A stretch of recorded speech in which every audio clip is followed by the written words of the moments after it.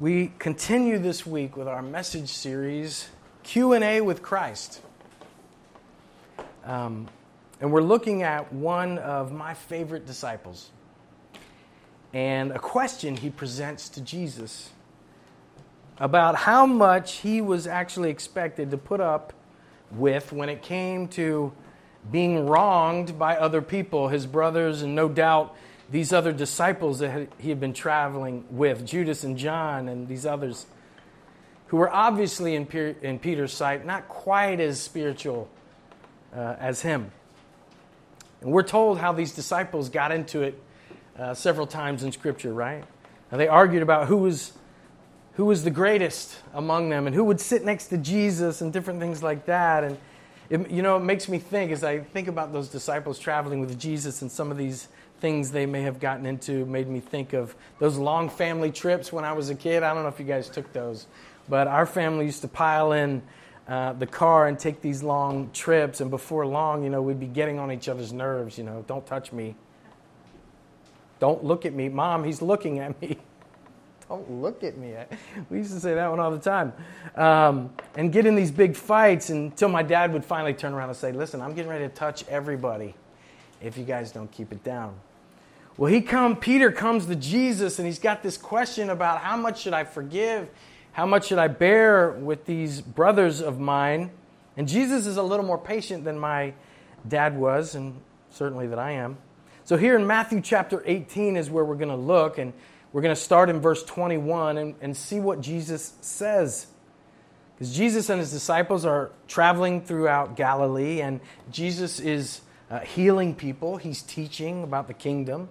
He's just cast out a demon from a young boy. His disciples experienced that. He was just in the previous chapter on the Mount of Transfiguration with Moses and Elijah, and Peter's there. He sees all this. He experiences that. Jesus has just predicted his death once again. And yet, the first thing on Peter's mind, the thing that Peter's thinking about in the midst of this, is where we come to in verse 21 of Matthew chapter 18. So let me read this passage to you. Then Peter came up and said to him, Lord, how often will my brother sin against me and I forgive him? As many as 7 times? Jesus said to him, I do not say to you 7 times, but 77 times. Therefore, the kingdom of heaven may be compared to a king who wished to settle accounts with his servants.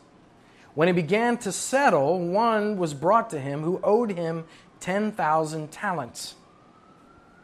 And since he could not pay, his master ordered him to be sold with his wife and children and all that he had, and payment to be made. So the servant fell on his knees, imploring him, have patience with me, and I will pay you everything. And out of pity for him, the master of that servant released him and forgave him the debt. But when that same servant went out, he found one of his fellow servants who owed him 100 denarii, and seizing him, began to choke him, saying, pay what you owe. So his fellow servant fell down and pleaded with him, have patience with me, and I will pay you. He refused and went and put him in prison until he should pay the debt. When his fellow servants saw what had taken place, they were greatly distressed, and they went and reported to their master all that had taken place. Then his master summoned him and said to him, you wicked servant, I forgave you all that debt because you pleaded with me. And should not you have had mercy on your fellow servant as I have had mercy on you?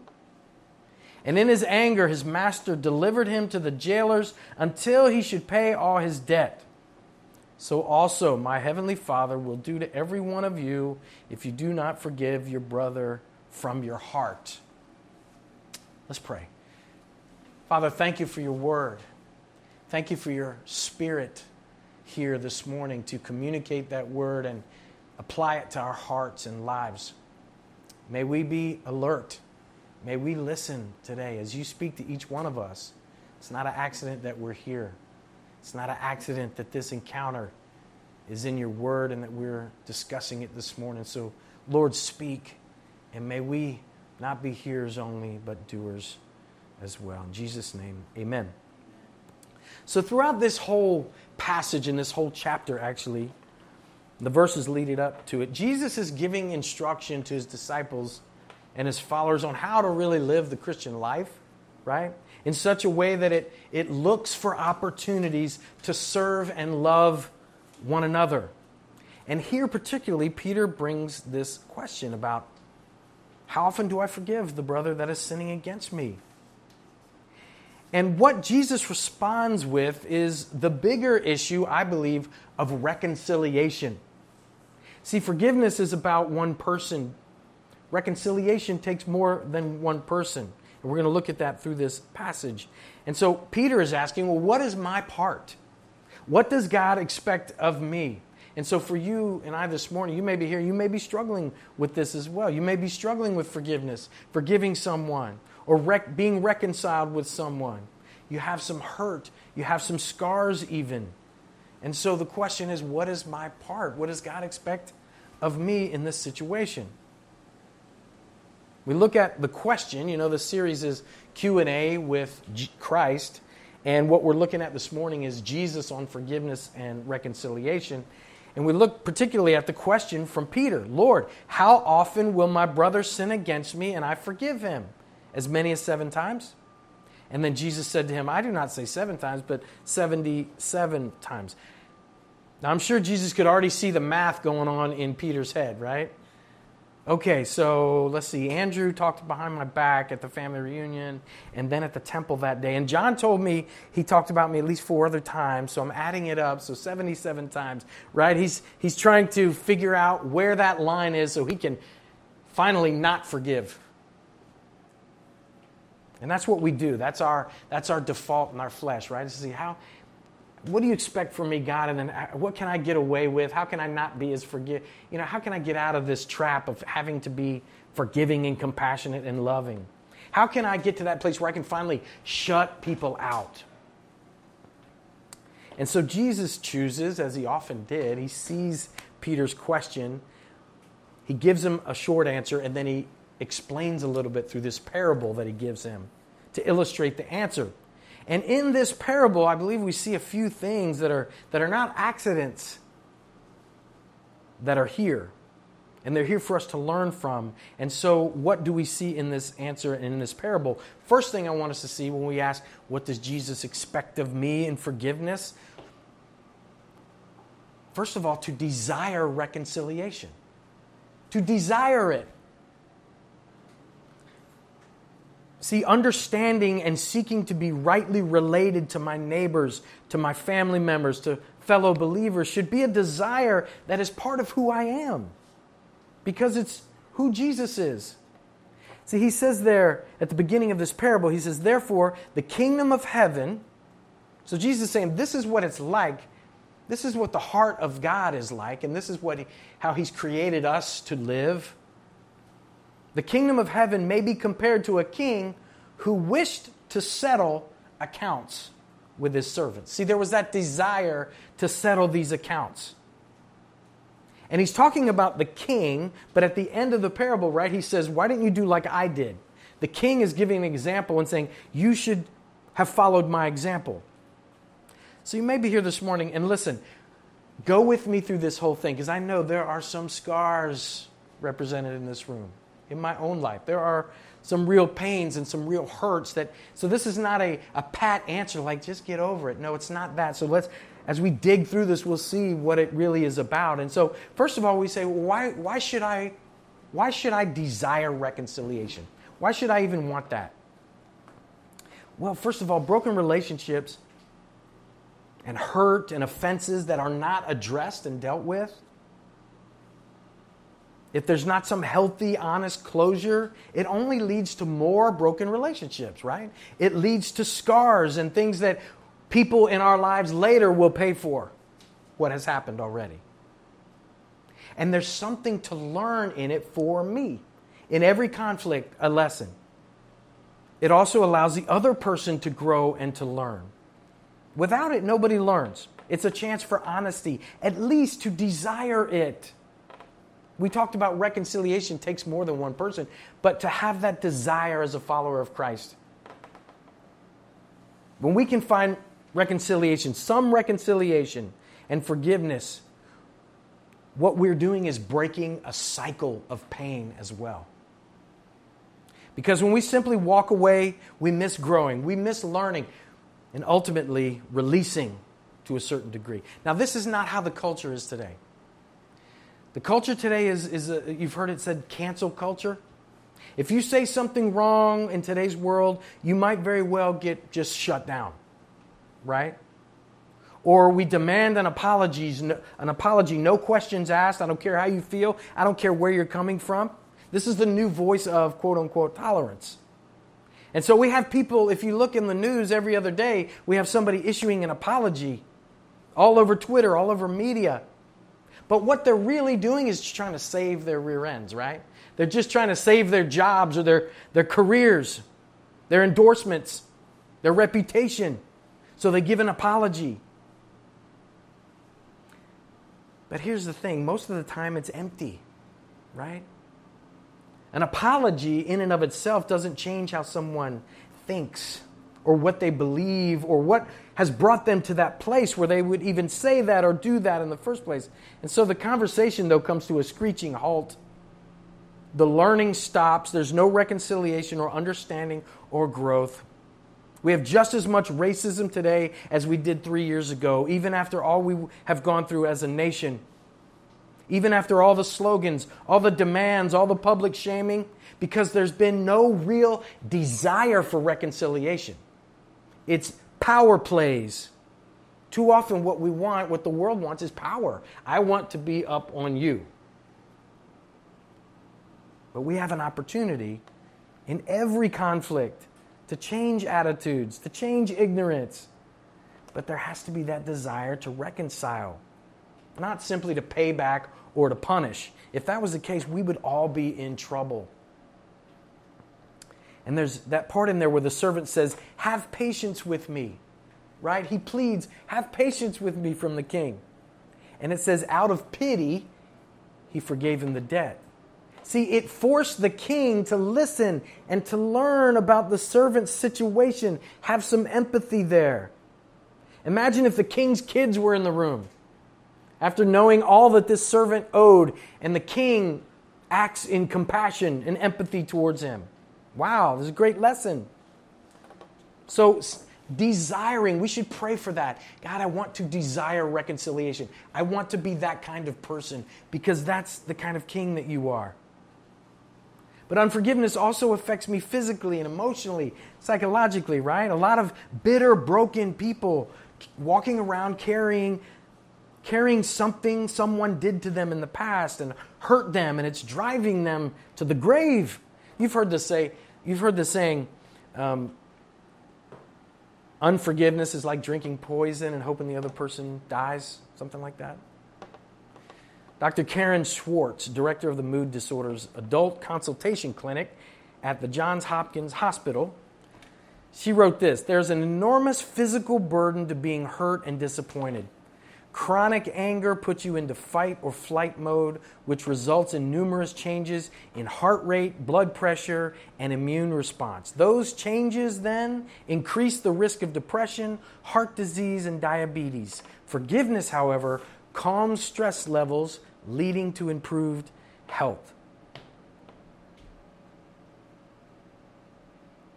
See, it affects us physically because we weren't created to carry this. We weren't created to carry this hurt. The truth is, we weren't created to be hurt like that. So let's be straight about that. We weren't made to be hurt the way that we get hurt in this world. But also, we weren't made to carry that burden with us ourselves. And it has some real physiological effects on us. But here's the real number one issue that we should seek, desire reconciliation. And that is because it honors Christ. It's an act of worship. It's not about that person. Scripture tells us it can hinder our worship. Matthew chapter 5, verse 23 and 24. It says this, therefore, if you are offering your gift at the altar, so if you're in church and you're singing and you're going through the motions of worship, and you remember that your brother or sister has something against you, leave your gift there in front of the altar. First, go and be reconciled to them, then come and offer your gift. See, this shows how important it is to God that reconciliation and forgiveness is important to us. Now stay with me through this whole thing. It's not about what someone else deserves, right? In verse 25. And since he could not repay, right? So it wasn't that he could, it's not that someone else can repay. It's not about what my rights are. It's about obedience and seeking to honor Christ even in those relationships. It's saying, God, I trust you more than I trust myself or my own feelings or even my hurt. But what would keep me from desiring reconciliation? It's me or forgiving, right? My pride, ultimately. When I've been offended or betrayed, let's be honest, a lot of the time it's just my pride, right? I don't get what I want or my ego is hurt. But there's also fear because I've really been hurt. There are times when I'm truly treated poorly or unfairly or abusively in relationships, right? It's so difficult in intimate relationships. We make ourselves vulnerable, right? That's part of being in relationship. And when that vulnerability has been betrayed or resulted in hurt, I'm less likely to want to experience that again.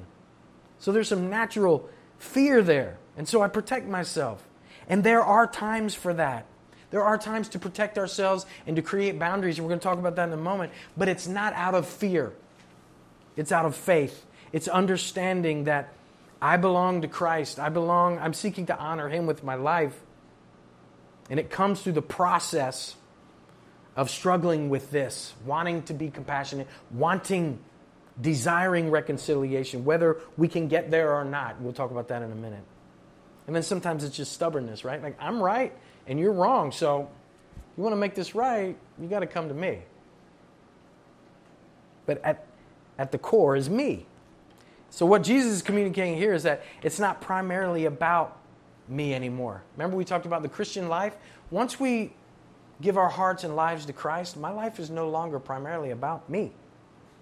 It's about Him, and then it's about others. And so ultimately it comes down to an act of grace.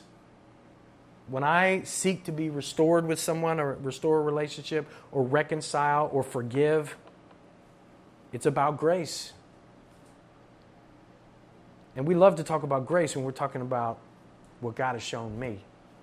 But it's a little more difficult when I'm talking about showing it to someone else. So, to desire reconciliation. Number one, he says that right off the bat. The king wanted this reconciliation. But it's also, number two, about, it calls us to initiate reconciliation. If you go to St. Patrick's Cathedral in Dublin, Ireland today, you'll find an old, at the cathedral, you'll find an old door there that dates back to 1492.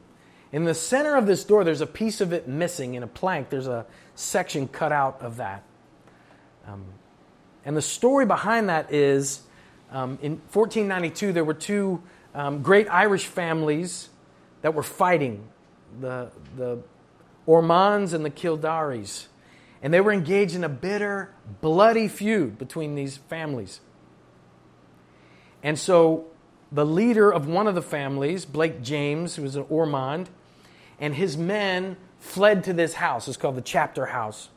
And the Fitzgeralds followed, wanting to fight, followed them there. And their leader, the Fitzgeralds were part of the Kildares, Their leader got to the door, and he realized, by the time he got to that door, he realized this fighting has gotten out of control. Family members are dying. This has been going on way too long. And so he started yelling through the door to James to accept a truce. Let's forgive. Let's get past this. Let's stop fighting. And so, of course, James inside didn't trust him and refused to open the door.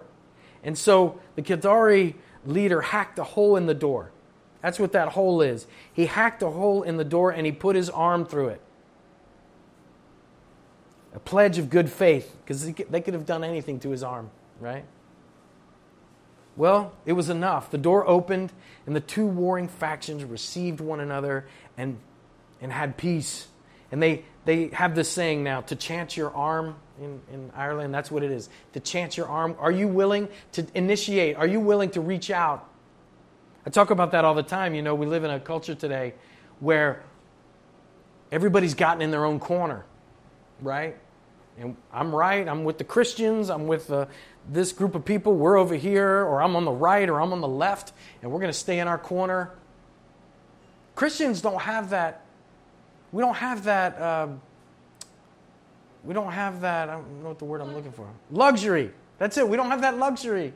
God has called us to step out in this culture and be the ones who seek to bring reconciliation, seek to bring peace, seek to demonstrate the love of Christ. And that's true in our personal relationships too. Not to wait for someone else to take the first step, but that we would take the first step. In verse 24 it says, and when he, speaking of the king, began to settle. So he desired to settle the accounts, and he began to settle. He initiated the process.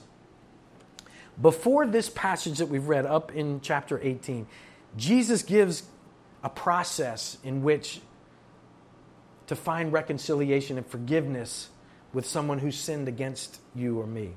And the first step in the process is to initiate the process, to be the one who initiates. In verse 15, earlier, before the passage that we read, Jesus was talking about this a little more. He says, if your brother sins against you, go and tell him his fault. Initiate it. Don't wait. Go. Because I understand the need for reconciliation, right? I desire reconciliation. I desire forgiveness and to give forgiveness. And I trust that this honors God and is the best thing for both of us. So I won't let it fester or make me grow bitter. I don't know about you, but I have whole conversations in my head sometimes. If I've got something between me and someone else, if I don't get it out and start talking about it, I'll be walking down the street having an argument with myself, imagining what they're going to say. Oh, yeah? I'll get home and I'll be so mad. And Tony's like, what is wrong with you? I'm like, yeah, I just had an argument in my head. But see, I can't. What God has called me to do is not to harbor it like that. And I understand that I'm not waiting on another person to demonstrate or say the right thing or even come demonstrate that they're worthy of it, right? Jesus said in Luke chapter 6, he said, if you love those who love you, what benefit is that to you? For even sinners love those who love them. Be merciful even as your Father is merciful. The person that in your mind you would think is the worst person in the world, they love the people that love them. Initiate. Be willing. Be bold to initiate it. But not only that, but give forgiveness a chance. Give it a chance. The process. In verse 15, he says, go to your brother, let him know what he's done. And then in verse 15, he continues, then between you and him alone, tell him he's offended you. And if he listens to you, you have gained your brother. He's saying, don't give up on peace. Don't give up on forgiveness, on reconciliation. Don't choose the path of least resistance. Give it a chance. Take that step. Be honest. Be open about your perspective. Be open about your hurt. Go directly to them. Don't manipulate others or gossip so that they hear it and maybe they'll come to you because they heard from someone else that they hurt you. And some people in some cases don't even know that they've offended you. In some cases. And I'm not good at this. I would rather just be like, you know what? Who cares? Let's just move on. And I just want to get past it, right? Some of that is just pride. I don't want you to know that you hurt my feelings. So I don't care. I'll just keep going. Tony calls it my wife. She says she wants true peace. And when I do that kind of peace where I just ignore it or just sweep it under the rug, I just walk on, it's not really true peace. There's still a war going on inside of me. And sometimes I tell her, let's just let that go. She goes, no. We want to make sure that we don't come here again. So we don't simply just overlook it or press it down or take the path of least resistance. There's a funny interaction in Luke chapter 17. Jesus is having this type of conversation with his disciples. And he says this in that passage. He says, so watch yourselves. If your brother or sister sins against you, rebuke them. And if they repent, forgive them. Even if they sin against you 7 times in a day and 7 times come back to you saying, I repent, you must forgive them. And here's the funny part. The very next line, the disciples' response. The apostles said to him, Lord, increase our faith. Because that I can't do. Automatically, you probably here this morning are thinking, there's people in your life, no, you just don't understand. That I can't do. Lord, increase my faith if that's what you want me to do. And the truth is, a lot of the time it's not easy. It's a struggle at times. Sometimes it's a place we have to work towards. It's a process, but we have to have the conviction and willingness to go through the process, not for their sake, not even for what I think when I try to be my own psychologist. It's not even for my own sake. It's to honor Christ. It's to honor the Lord and believe that He will protect me and even bless me. Romans 12:18 says, if it is possible, as far as it depends on you, live at peace with everyone. Meaning, take the necessary steps as far as you're concerned. Explore the possibilities. Whatever you can do, do that to make peace. But here's the thing about reconciliation. There is a responsibility of the other person. Forgiveness is something that I will pray for, I will seek for, I want to have, I want to get this off of me, I want to forgive. But for true reconciliation, it takes 2 parts, right? It takes the other person. It takes repentance and a recognition that hurt has been caused. There's been a wound, and it's important. Verse 29. So his fellow servant fell down and pleaded with him, have patience with me, and I will pay you. See, there's an important principle here. It's not about necessarily being repaid. That's clear. It's not about getting even. That's also clear. It's not even about deserving forgiveness. It's about truth. Truth that I have failed. Truth that you fail. That we fail. I'm not hiding that or making excuses. It's about a path for healing and growth, right? For you and for me. But that only happens in truth, not if we just ignore it. I hate when I hear people give apologies like this. I'm sorry. I apologize if that hurt your feelings. So you don't get it. Because what you did was wrong. Whether I got my feelings hurt or not, you have to understand what you did was wrong. So you're really sorry for something else. You're sorry that I got my feelings hurt. You're not sorry about what has happened or what you did. And here's a difficult truth, but it's true nonetheless. Finally, we initiate it. We desire it. We initiate reconciliation. We give it a chance. We come to the person. We try to struggle through the process.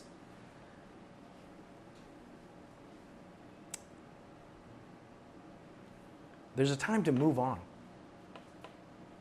In verse 17, before this section again, he says, if you go to this person and you tell them they've offended you or sinned against you, and then you bring other people and you bring people from the church and you all go to them and you finally let them know and they still refuse to take responsibility or to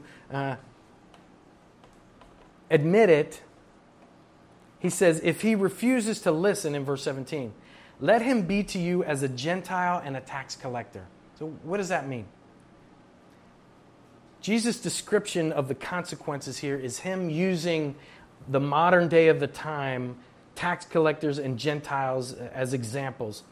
He's talking about a group of people who are not part of the Jewish faith, right? These brothers and sisters, these Jewish brothers and sisters. So in the context of their Jewish culture, he's saying, okay, so they've proven, because they're talking about brothers, so they're talking about people who claim to be Jewish, claim to be part of their community. He's saying if they can't do it, then you put them out, you treat them as though they're not.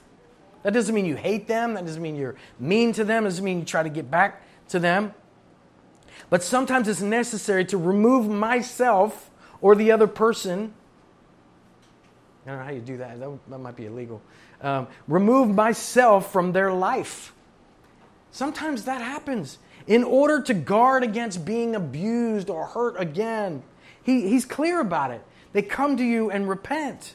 There's repentance involved, and sometimes we have to adjust our lives, right?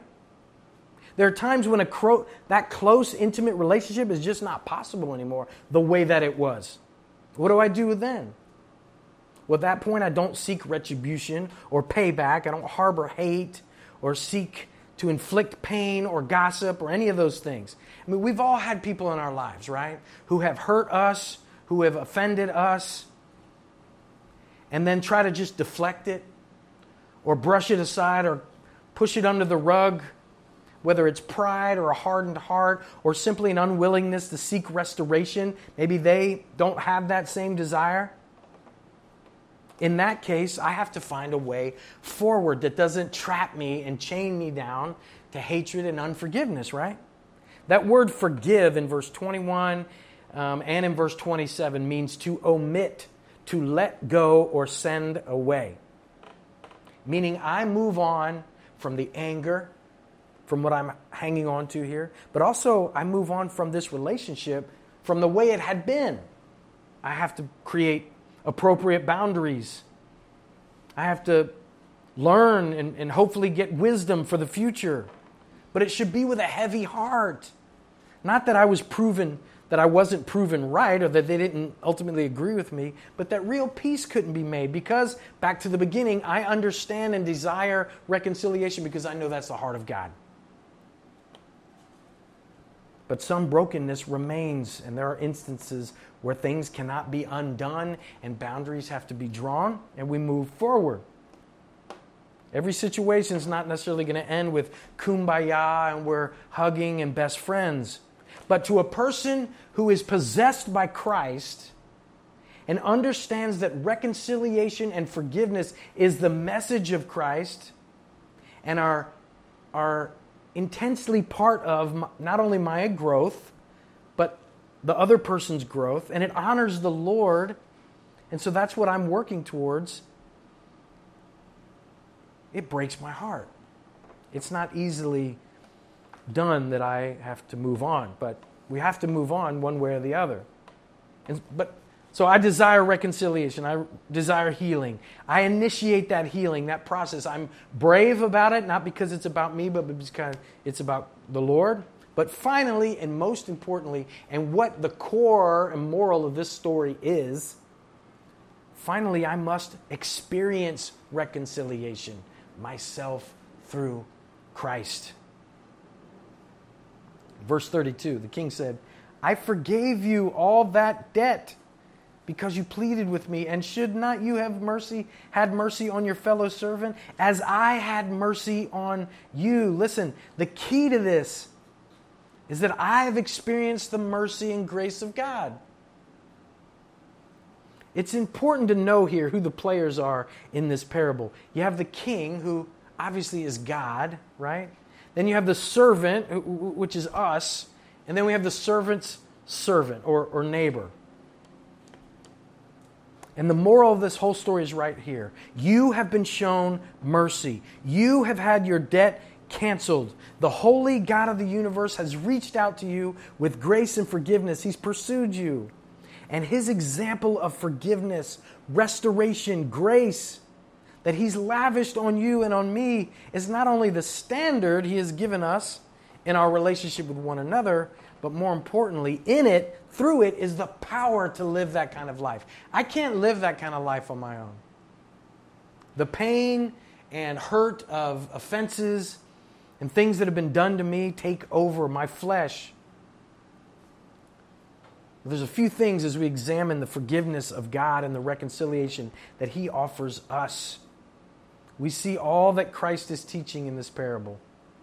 Because ultimately he's saying to the servant, look at my forgiveness. Look at what you've experienced through me and act accordingly. Look at a couple things as we wrap up here. First, God desires reconciliation. Remember I said we should desire reconciliation? 2 Corinthians chapter 5. I can't remember what's on that sheet, but it might be on there. It's a good passage. It says this: all this is from God, who through Christ reconciled us to himself and gave us the ministry of reconciliation. That is, in Christ, God was reconciling the world to himself, not counting their trespasses against them, and entrusting to us the message of reconciliation. Therefore, we are ambassadors for Christ, God making his appeal through us. We implore you, on behalf of Christ, be reconciled to God. So God desires reconciliation. He's given it. Number two, God has taken the initiative in that reconciliation, in that forgiveness. He took the initiative for you and for me. Remember John 3:16 from last week?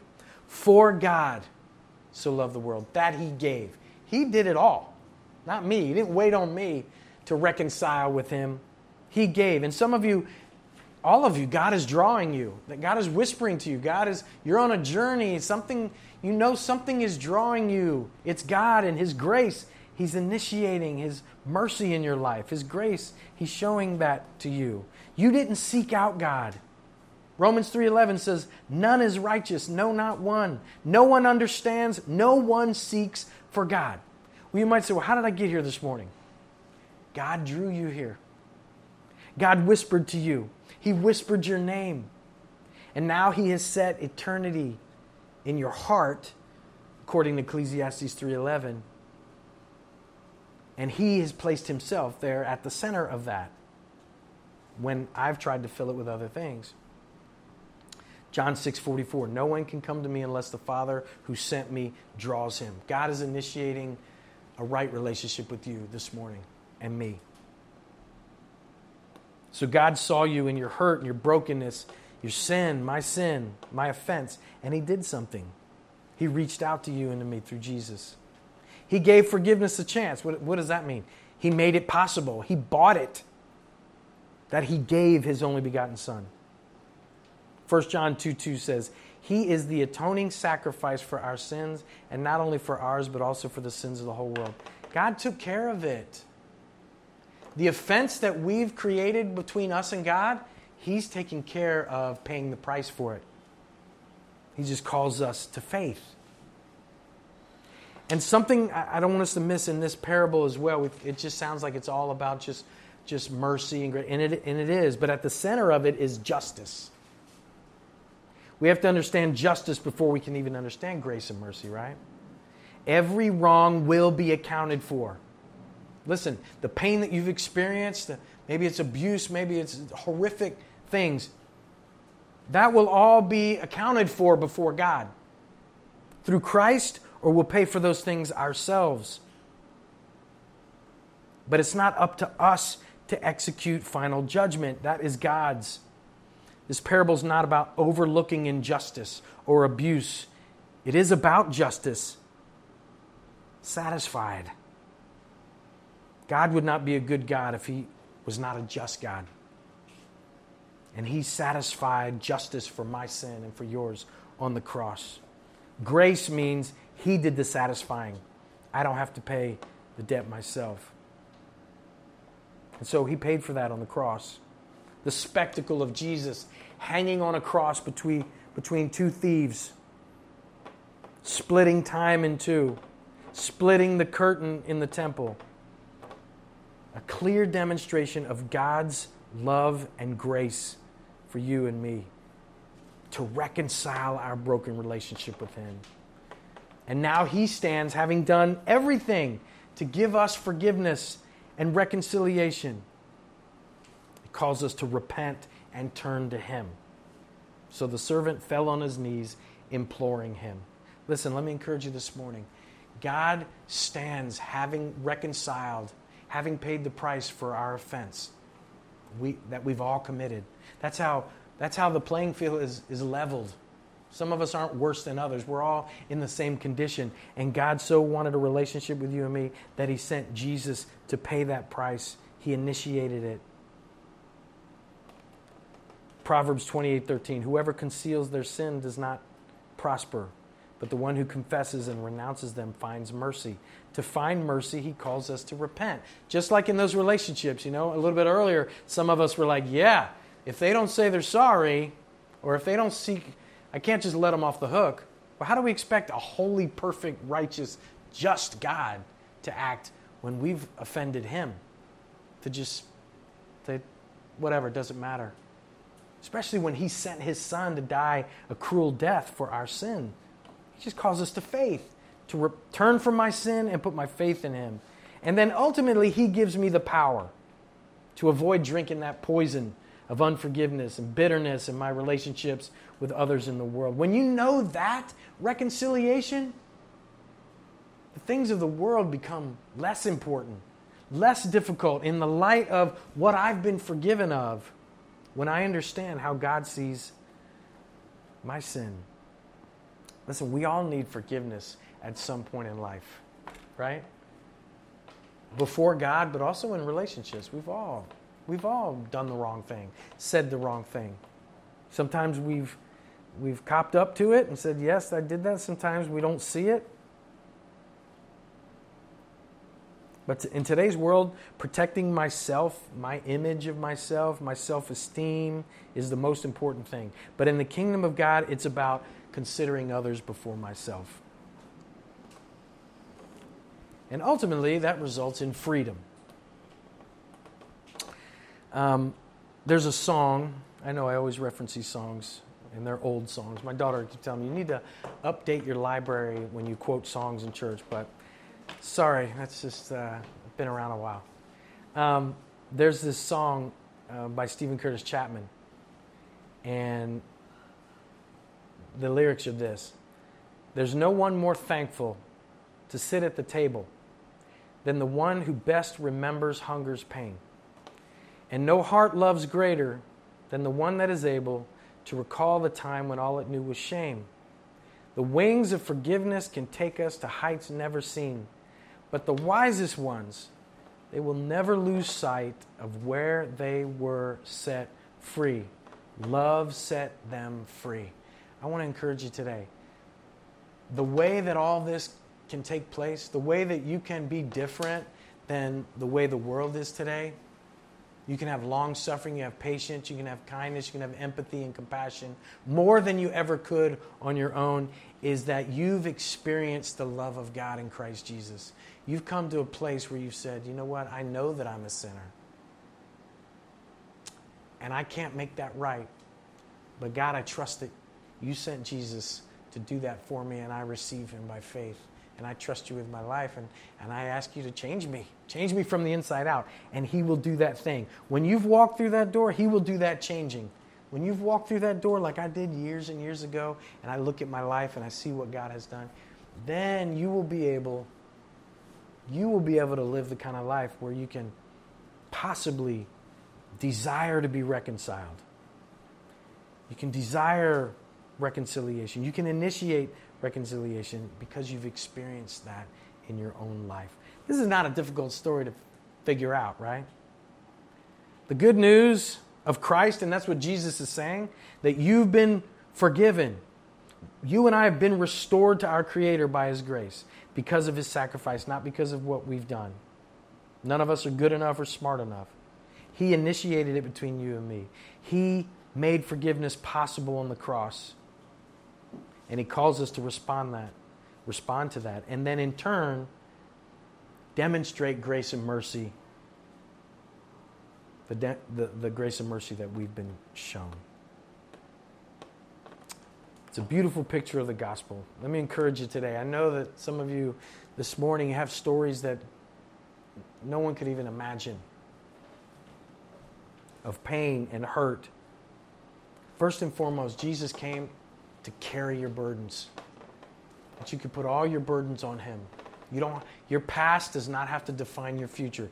Those that have hurt you in the past do not have to continue to lord over you, even as some ghost in your heart or in your mind over the future. Jesus came to break every one of those chains. Now there's reality in the scars that remain.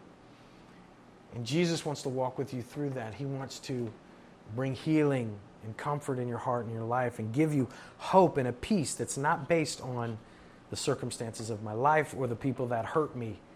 Because people come and go in your life. More people will come and they will hurt you. And you will hurt others. I pray this morning that you will experience the love of Christ, the reconciliation with your Creator through Jesus, so that you might desire reconciliation, you might be able to initiate it, and have the power to be free from that brokenness. Let me pray for us this morning. God, thank you for your grace and love. God, we live in a fallen world, and Lord, some of us, all of us walk with some scars. There has been pain and suffering. Lord Jesus, you said, in this life you will have trouble. And because this world, we are constantly driven by what we want, what we desire, and that ends up hurting other people. We end up hurting one another, Lord God. And so you've called us to put first and foremost in our lives the desire to please you, to fix our eyes on you, to love you and experience your love. And when we correctly prioritize our lives that way, with you in the center, on the throne of our hearts, then you order all those other things. You order all those other relationships. And then we're not trying to have other people in our lives be something that they were never meant to be. They were never meant to give us our ultimate affirmation or identity. That was meant for you, Lord God. And so we end up being hurt in ways that we weren't meant to be hurt because we're putting all our hope and our faith in the things of this world and the people of this world. God, may we be free of that by fixing our hearts and our minds on you. Thank you for loving us. Thank you for your patience with us, Lord God, that you never shut us out, but you continue to whisper our names to be reconciled to you. Thank you. And we pray all this in Jesus' name. Amen.